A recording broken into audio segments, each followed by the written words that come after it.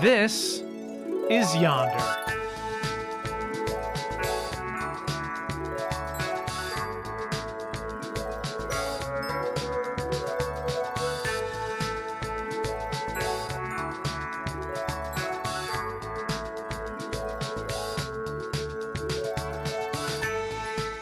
Hi, everyone. It's Jeff Robbins, and this is episode 39 of the Yonder podcast.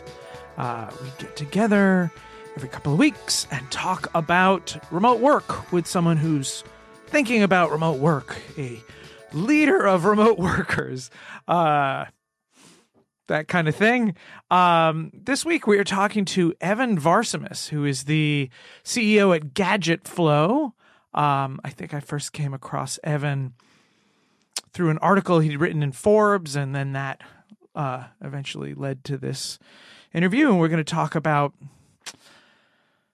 I don't know, remote work and sort of being an entrepreneur and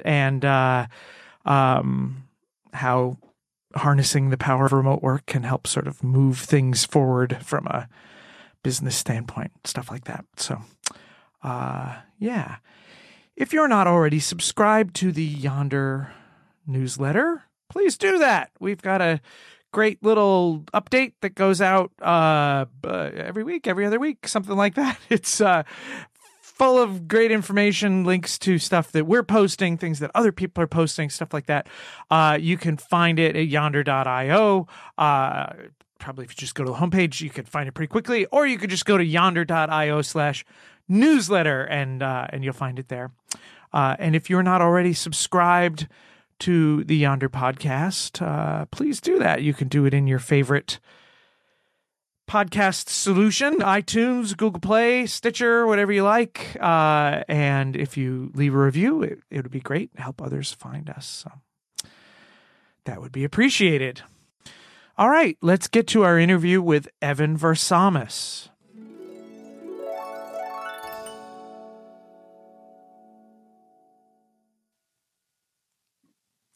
Hi, Evan. Welcome to the Yonder podcast. Hi. Thanks for having me. Yeah, it's great to have you here. Well, let's see. Let's tell people a little bit about you. How would you describe yourself to the listeners of the podcast? Sure. So I'm the founder and CEO of Gadget. I'm an entrepreneur, investor, and advisor in two other companies. I'm also a Forbes and Inc. contributor, and I'm a big-time hustler. And where are you talking to us from right now? Athens, Greece. I'm actually in Europe right now, although I'm usually based in New York City. Oh, wow.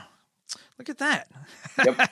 I had no idea. We talked to get set up and stuff like that. Had no idea. That's great. Kind of far away, right? Yeah. Well, it's just sort of a sign of the times, that we could kind of connect and talk to each other. I assumed that you were at least in the States somewhere, but that's great. Yeah. So, let's see. So you have just sort of a wide variety as an entrepreneur. I think I first came across you through something you'd written in Forbes, and then we got you on the list of people to get on the podcast and stuff like that. But talk to me about generally sort of your involvement with remote work, right? And maybe sort of as that relates to your history, ultimately as an entrepreneur. Right. So I've studied shipping and finance, which is something that I'm not practicing at this point, obviously, back in Athens, Greece in 2009. And I started work in a shipping company for about a year and a half, which is the usual corporate environment of like 60 to 100 people. I quickly realized that this wasn't for me. I had to wake up like early in the morning, hit the snooze like a bunch of times during the morning, and get up, try to go to the shower, drive for an hour, commute for an hour in the morning, and about another hour in the afternoon. And pretty much I was definitely not happy, and I wasn't inspired. And I could definitely not imagine myself. I couldn't imagine myself in my early 40s or even late 50s still doing the same thing. Switching gears, when I was 14, 15 years old, I was into design and coding. I had my own web design company when I was 18 years old before I actually joined college with my best friend back then. And I was doing like freelancing, helping companies build their websites. But as I was growing older, I was like, this isn't going to work out here in Greece. Therefore, I have to do something, let's just say, more concrete, right? I was wrong, obviously. Uh, so I've studied shipping for 4 years, joined the corporate world for like a year and a half, close to like 2 years. And then I said it was pretty much enough, right? So I decided to launch my own media agency here in Greece and focus again in digital advertising, marketing, web design, and everything in between, pretty much. So we had mostly Greek customers for the first few months, and then we ended up having also lots of smaller projects throughout like Europe, as well as a few projects from the States. And that's when we also captured the idea of Gadget flow. So we were actually struggling one day and said, we're trying to look for high quality products online. On the one hand, you had like in Gadget. On the other hand, you had websites like platforms like Amazon, right? But there was nothing in between. We're going to get to that obviously later. But we launched Gadget flow as soon as we realized its potential. It was about a year and a half working in the media agency. We decided to close the agency in Greece and focus 100% on Gadget flow. So that was back in 2012. Today, we're reaching about 25 million people. We're a team of 28 people headquartered in New York, although everybody pretty much works remotely. So we have people from London, Italy, Greece, New York, Connecticut, LA, Singapore, and so on. Wow, that's a pretty good ratio of site visitors to employees. Yeah, pretty much. Yeah. So also tell us also about sort of the other things you're doing in the entrepreneurial world. Right. So, I mean, I'm a self-taught designer, web developer, marketeer, right? I had passion for like, especially design when I was like 14, 15 years old. That's why I started developing websites as well. And I got into a point in which I was comfortable selling my services, right, to like customers and businesses. So I've actually created more than 100 websites by now. As personal projects, I had about 6 or 7 websites. I've sold all of them, not for an insane amount of money, but it was pretty good back then, obviously. And after I decided to like focus on Gadget flow, it's been Gadget flow 15-hour days since 2012. We're growing with a 200% rate on a yearly basis, which is insane. And I'm excited to wake up in the morning and start working on my company. Yeah. So what was behind the decision to make a fully distributed company? I mean, first of all, I don't understand, like, especially in the tech industry, and especially if you're like a founder from like Europe or Asia, and your focus, your target audience is based in the States. It doesn't mean necessarily that you have to hire people from like London or like Greece, right?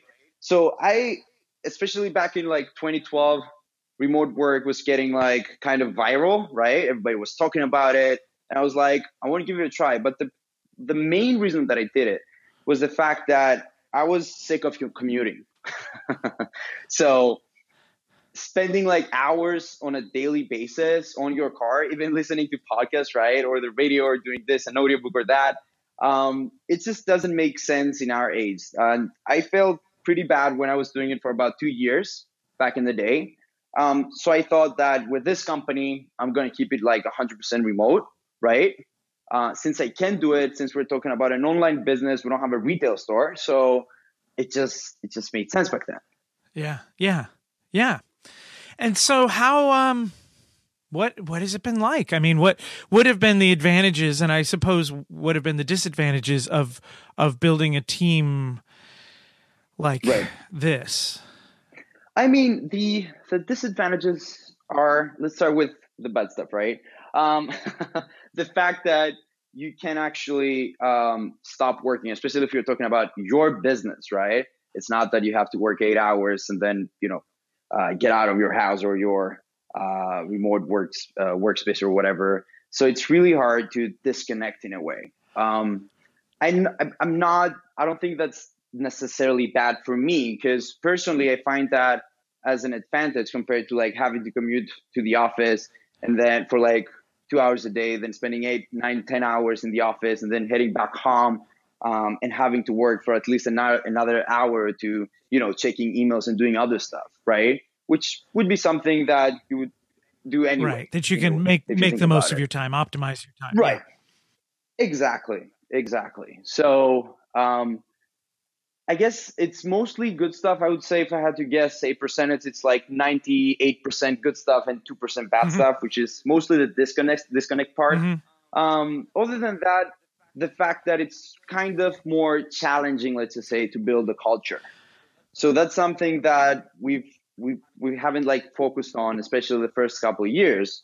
And I realized that it was, hurting all our team back then. We weren't doing like, weekly or monthly calls, like one-on-one calls or team calls. We're just 5 or 6 people back then, right? Yeah. So it was primarily like chat and email. But all of that changed in 2014. We decided to do like one-on-one calls every single week. Then we obviously, as we're growing as a team, we hired more people. So we created like, segments in the company. Like we had the marketing department, then we had the customer support. So we decided to like jump on like bi-weekly calls to talk about strategy, the next steps, weekly and bi-weekly reviews and so on. So we've created, and of course, talking about culture, we've created multiple activities. Like we have lots of team activities going on a weekly basis, primarily through Slack. That's like a favorite tool by far. But yeah, like I said, it's mostly good stuff. And I guess the biggest benefit for me is the fact that I don't have to commute. I can travel as much as I want on a yearly basis. I'm traveling quite a lot, especially between New York and Athens, and then London and other places. I had a couple speaking gigs as well last year. So, the fact that you're like so flexible as an individual, as a human being, you have this flexibility. We can literally work. I honestly had a call with a customer from an A380 plane about a year ago at 38,000 feet, honestly. I mean, yeah. So you get the idea, right? Yeah. So what advice would you give to a company that's out either as a fully remote company like you did, or maybe transitioning over? It sounds like it took you a little while to kind of capture culture.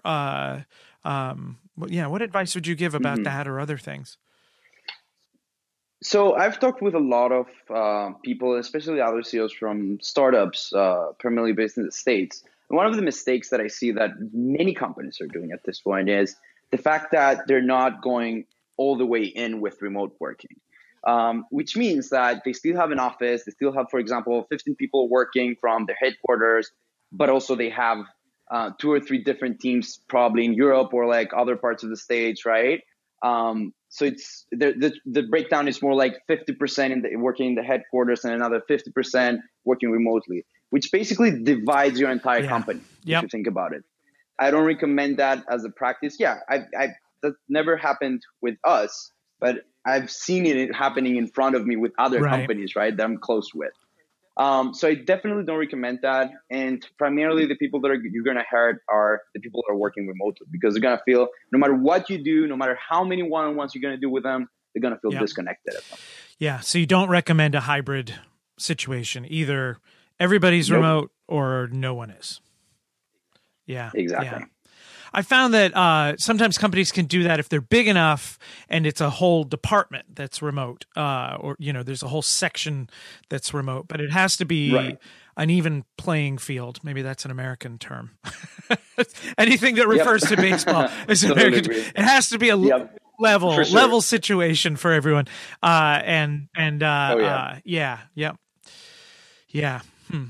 Are there other things that you've found that mistakes that companies can make trying to support a remote team? I mean, you have to develop like a really strong culture, which I would say it's quite, like I said earlier, it's 2 or 3 times more challenging compared to like being in an office. Because you have to realize people most probably are working, in their pajamas. They're working like 3,000 kilometers or miles away, right? So it's like, and especially when we're talking about different cultures, it becomes way more overwhelming and way more complicated. Because it's a totally different story if we talk about a team of 20 people from New York working from their home, and a totally different thing if we talk about 20 people working from 10 or 15 different countries. Yeah. Right. So you have to do your homework when it comes down to like vacations, when it comes down to like holidays. You're gonna have a lot of challenges when it comes down to like being as prepared as possible, right? No matter how organized you are as an individual, right, as a leader, it's gonna take some additional work, let's just say, if you have an international team, and feeling as prepared as possible, obviously, is like in your benefit. So it's gonna be more challenging, but I feel like it's worth it. So talk to me about that. You mentioned you said sort of off the cuff, you may have people working in their pajamas. You've got a team that's from a wide variety of different time zones, and so you may have people who are working in their pajamas. How do you handle things like meetings? When do you schedule meetings for people? When are people's work days? Do you define a work day for the company or for the people within your company? And then also, like, are you, there's a whole bunch of questions all at once. I apologize. And then also, I know, right? are you doing video conferencing or mostly audio conferencing? And sort of how are you handling, like when you say you're doing these one-on-one calls, what do those look like? Right. So it's mostly video conferencing, especially if you, like I said, if you have a remote team, you definitely want to do video conferencing, right? It's 5-10 times more effective than just the other guy just hearing you and like listening to you instead of like seeing you, right? And I mean, at the end of the day, it's like 2018, like everybody does like FaceTime or Skype. So it just makes sense to do it with your team as well. So, I mean, when it comes down to like scheduling calls and meetings, I guess in the beginning it was kind of challenging, but at this point it's pretty natural to us. Like after all these years, it's been 5+ years, right?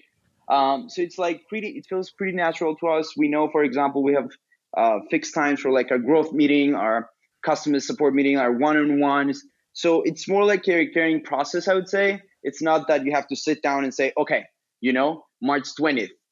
It's a Sunday. Like, okay, let's do to the 21st. What time are you available? I'm between 5 and 6. Oh, I have to do something during that time. Like, it's not like that, right? I think that it feels like when, I don't know what's your experience like in the corporate world, but when you're like in an office and you're having like your lunch break, right? It feels natural, right? At like 1:30, 2 p.m., you got an hour to eat your lunch, do some chatting, do your own thing or whatever. So I guess that it feels pretty much the same, whether you're like in an office or whether you're working remotely. There are specific times in which you have to be present, you have to be available, and you have to be there for your team. Basically. Well, and you develop a rhythm around that, but certainly like the actual time that people are actually eating lunch is different in Greece as opposed to New York City, or do you have people as far west as California? I can't remember where yeah. So you've got people spread out across LA. What's that? 9 hours, 10 hours of 12 hours, right? 12 hours. Yep. So how do you like if you do like all company meetings? When do those happen?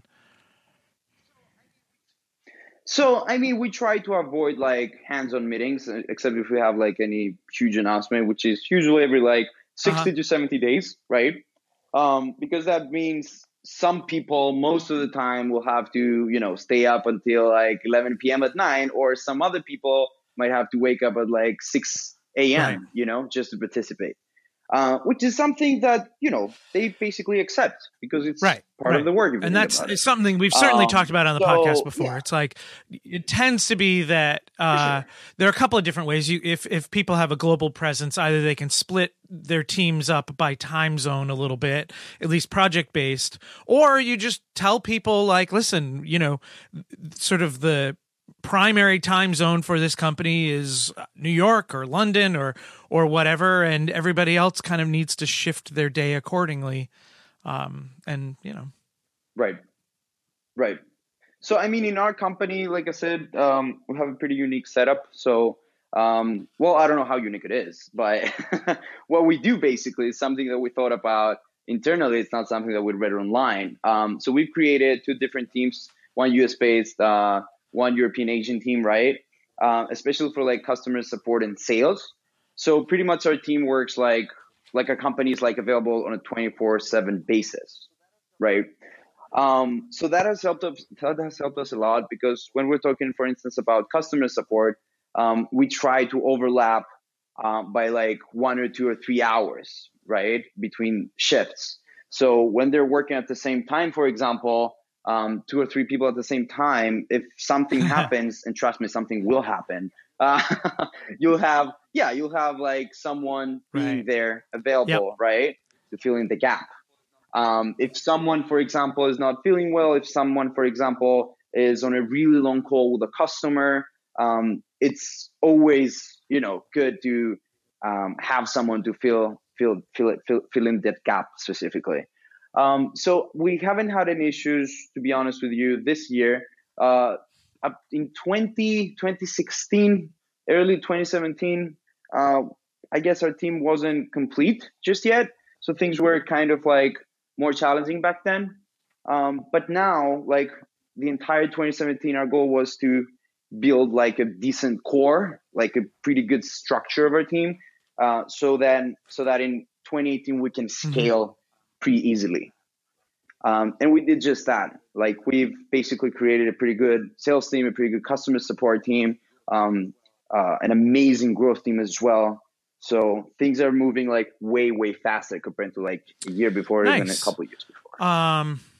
Yeah, I've always sort of felt like a lot of the systems and processes that you need to put in place to make a distributed team work are good for scaling and growth. There are oftentimes systems and processes that a co-located company wouldn't put in place till they got to 75 or 100 people, sort of around communication and sort of connection and all that kind of stuff that you can kind of fill in the gaps with in-person looks and gestures and high fives that you can't do in a distributed company. But on the other hand, you can't high five everybody at a 100-person company, at least without some efforts and some sore hands. Yep. Talk to me about in person. Are there times that you get together either with some people or everyone at your company? Do you have like company retreats or anything like that? So we're planning our first team retreat this September. Unfortunately, I can't disclose the location because not even our team knows about that. So yeah, we're keeping that a secret, right? But we're pretty excited about this. We're planning a trip for the entire team. It's going to be the first time that we meet all together. The funny thing is that, well, not the majority of the team, but many people, since our team travels a lot, right? They have the flexibility of like working remotely. So we have people that are literally within a year, they've changed like 6 or 7 countries, right? I'm talking about working there for like a month or so, or many, many weeks. So as our team travels, we might have someone, staying in London for like 6 months, and another guy, for example, traveling in London or passing through London. So they're gonna arrange a meetup, just the two of them. So that's pretty cool, to be honest. We always enjoy seeing photos of like our team being together, even if that means 2 or 3 people. They just happen to be at the same city, the same time, and they just, they're just hanging out. So that has happened to me as well. I've met with my editor-in-chief. I met with my development team, chief of customer support, sales team. So with pretty much like not the entire team, but a good percentage, I would say like 60-65%. But of course, there are people that I haven't even been on the same continent, So, but of course, like we're definitely excited about our upcoming team retreat. I think that's gonna help us, like get even more connected as a team. as well as become more comfortable with absolutely. each other. It's interesting. I've been doing this podcast for a while, and my company Lullabot, I started in 2006, and I've talked a lot about remote work. But a really important part of remote work is getting together in person. It's just there's some human behavior, kind of deep primal stuff that happens. It's how we still connect and build trust, and it's good, whether that happens in small groups or even just sort of one-on-one from time to time. The more that people can connect in person, the better that they can do work remotely. Yeah. The better. Are there Totally agree. Tricks, tips, and like ideas that you've come up with for your team or your processes that you feel like are unique, that you might want to share with others? Yeah. I'm not trying to reinvent the wheel, right? So I've been, when I was younger, I was following pretty aggressively, like Kevin Rose, Gary Vaynerchuk. A lot of the things that these entrepreneurs were doing, basically, stuck in just my subconscious, if you think about it. So, but when we're talking about any super cool tricks that we thought about, we have a lot of like small things, but nothing that worth mentioning at this point. I guess it all comes down to like we're super productive as a team. We're working pretty efficiently at this point. Being an entrepreneur, it's not something easy. I bet you know that. It's like getting punched in the face every day, pretty much. The more, let's just say, empathetic is your team, the better in a way. And I was like, personally, the one thing that I figured out on my own without listening to Gary Vaynerchuk or any other entrepreneur is basically the fact that you have to hire people that are willing to scale with your company and not necessarily looking for the next paycheck, and that has been a game changer for me as soon as I realized it, like a couple of years ago, because the overall engagement with your team, when you're talking to people and you sit down with them and say, okay, what can we do different? How can we scale this thing? Or how can we do that? You see an enormous amount of like contributions coming your way that you were not basically expecting to see in the first place. So that's like a huge surprise. So you're saying hire people with a bit of an entrepreneurial spirit themselves, sort of people that want to advance and grow, for sure. And people that aren't particularly afraid of change. Yep. Because if you hire people who are, hey, correct, you hired me to stuff envelopes, and now you're asking me how we would grow and maybe, if we could get a robot to stuff envelopes, that freaks me out. As opposed to people with sort of a higher view, a higher perspective on things, who are realizing that getting the robot into stuff envelopes means that they can advance and into other things in the company. Correct. Yep.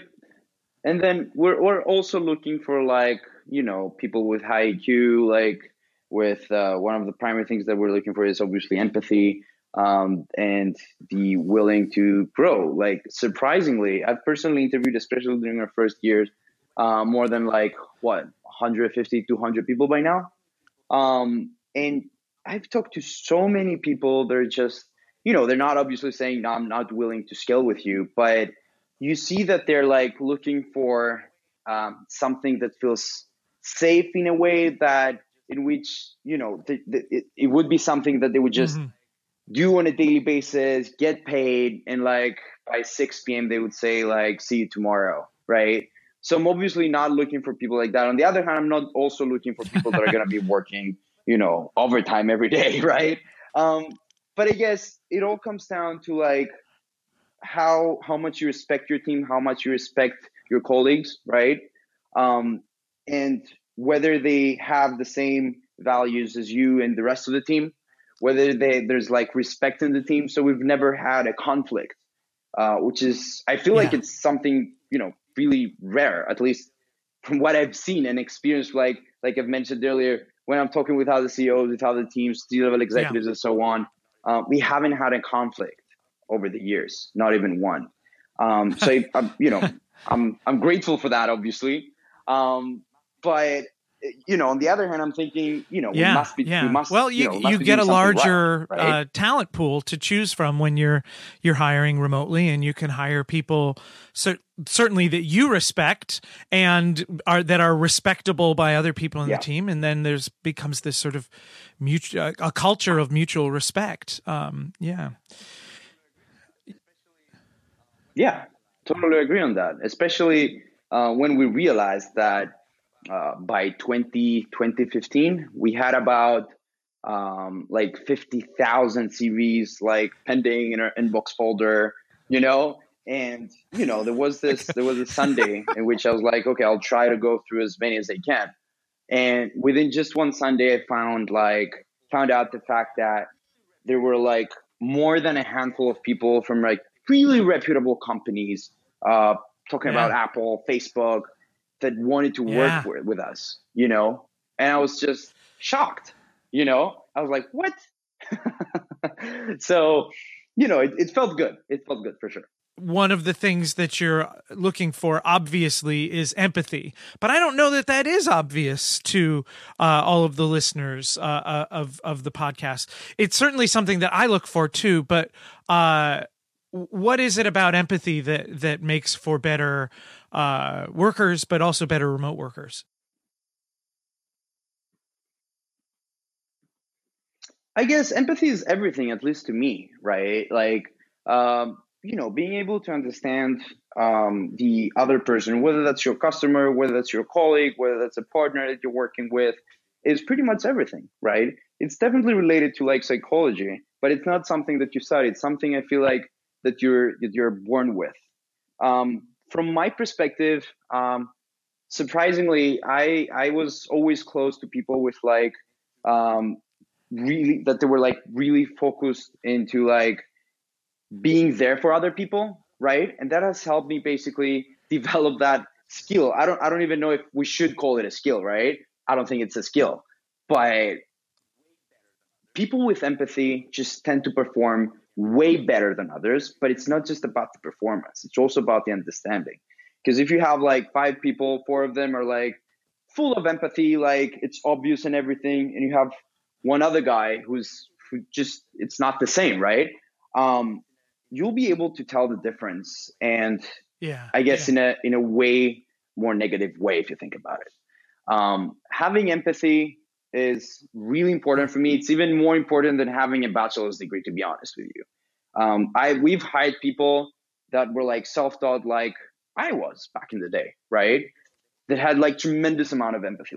They had the willing to grow. They were they had the determination, basically. And I was like, okay, let's do it. You're going to scale with us. We hired basically an Android developer back in the day who was just starting out with his first Android app. And we already had our app out there, and we're like, don't worry, come with us and you'll learn. We'll help you learn, basically. We'll provide you we'll offer you the resources, the tools for you to learn faster. And you'll get to work with our product. You'll get to experiment with our product. We could have easily hired someone who has 10 or 15 years of experience, right?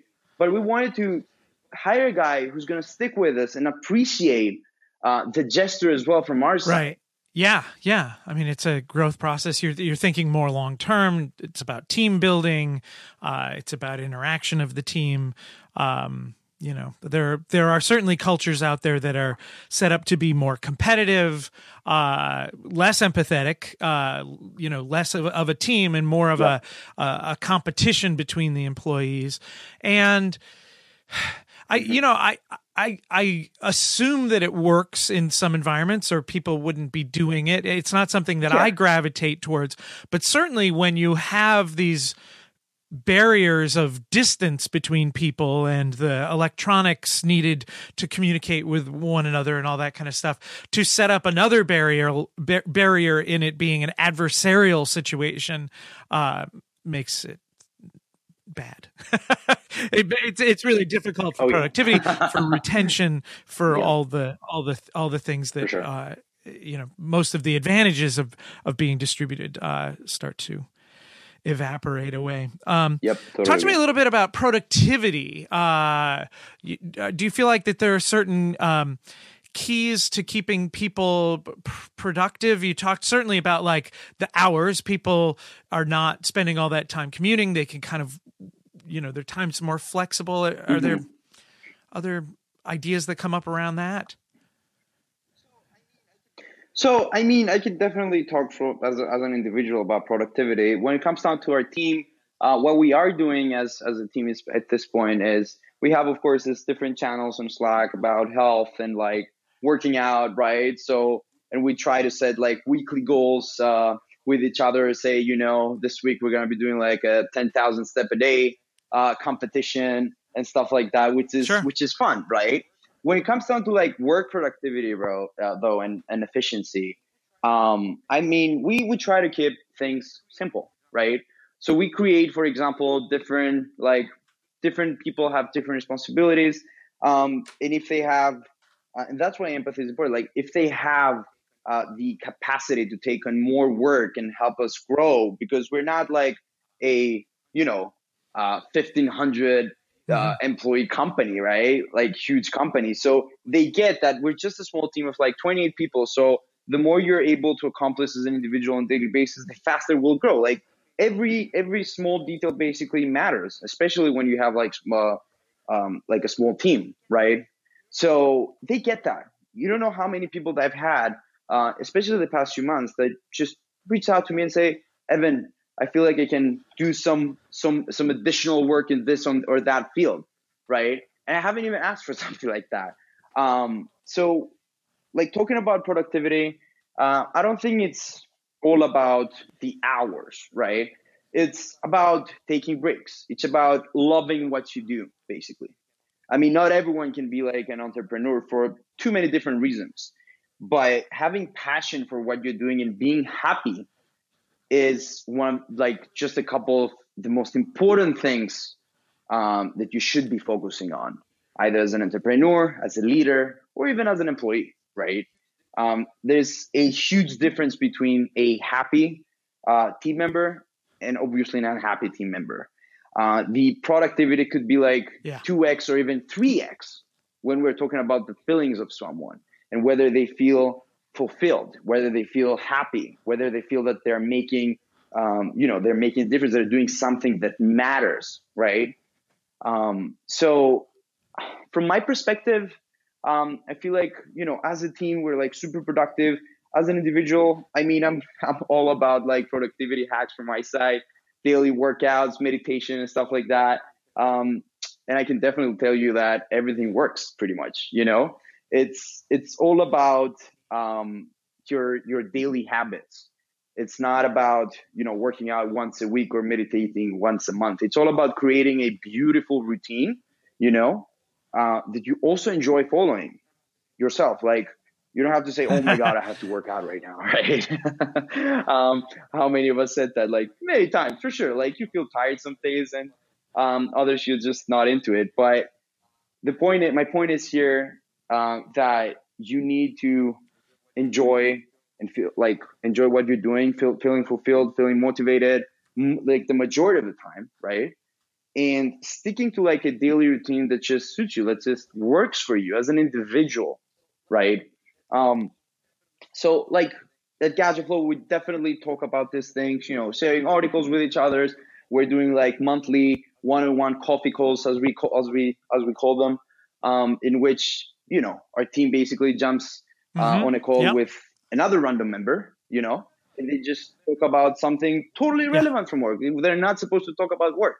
They talk about productivity, traveling, working out, movies, or whatever, and everything in between. So yeah, that's pretty much what we're doing at this point. Yeah, cool. Well, it sounds great. Cool. Is there anything else to add? Anything that we didn't touch on that you'd hoped we would touch on? I mean, not necessarily. Like, I think that we went through all the, main points here. Cool. Yep. Sure. And if people want to follow up with you, where should they get in touch with you? I mean, they can check out my website, evanvarsamis.com, or they can either check like our platform at thegadgetflow.com. They can also follow me on Instagram at EVANVAR, which is Evan Var, basically, my username. Great. Super. All right. Well, thanks for coming on the podcast and sharing your stuff. Thanks for having me. Yeah. Take care. Appreciate it. Okay. Bye, Evan. Take care.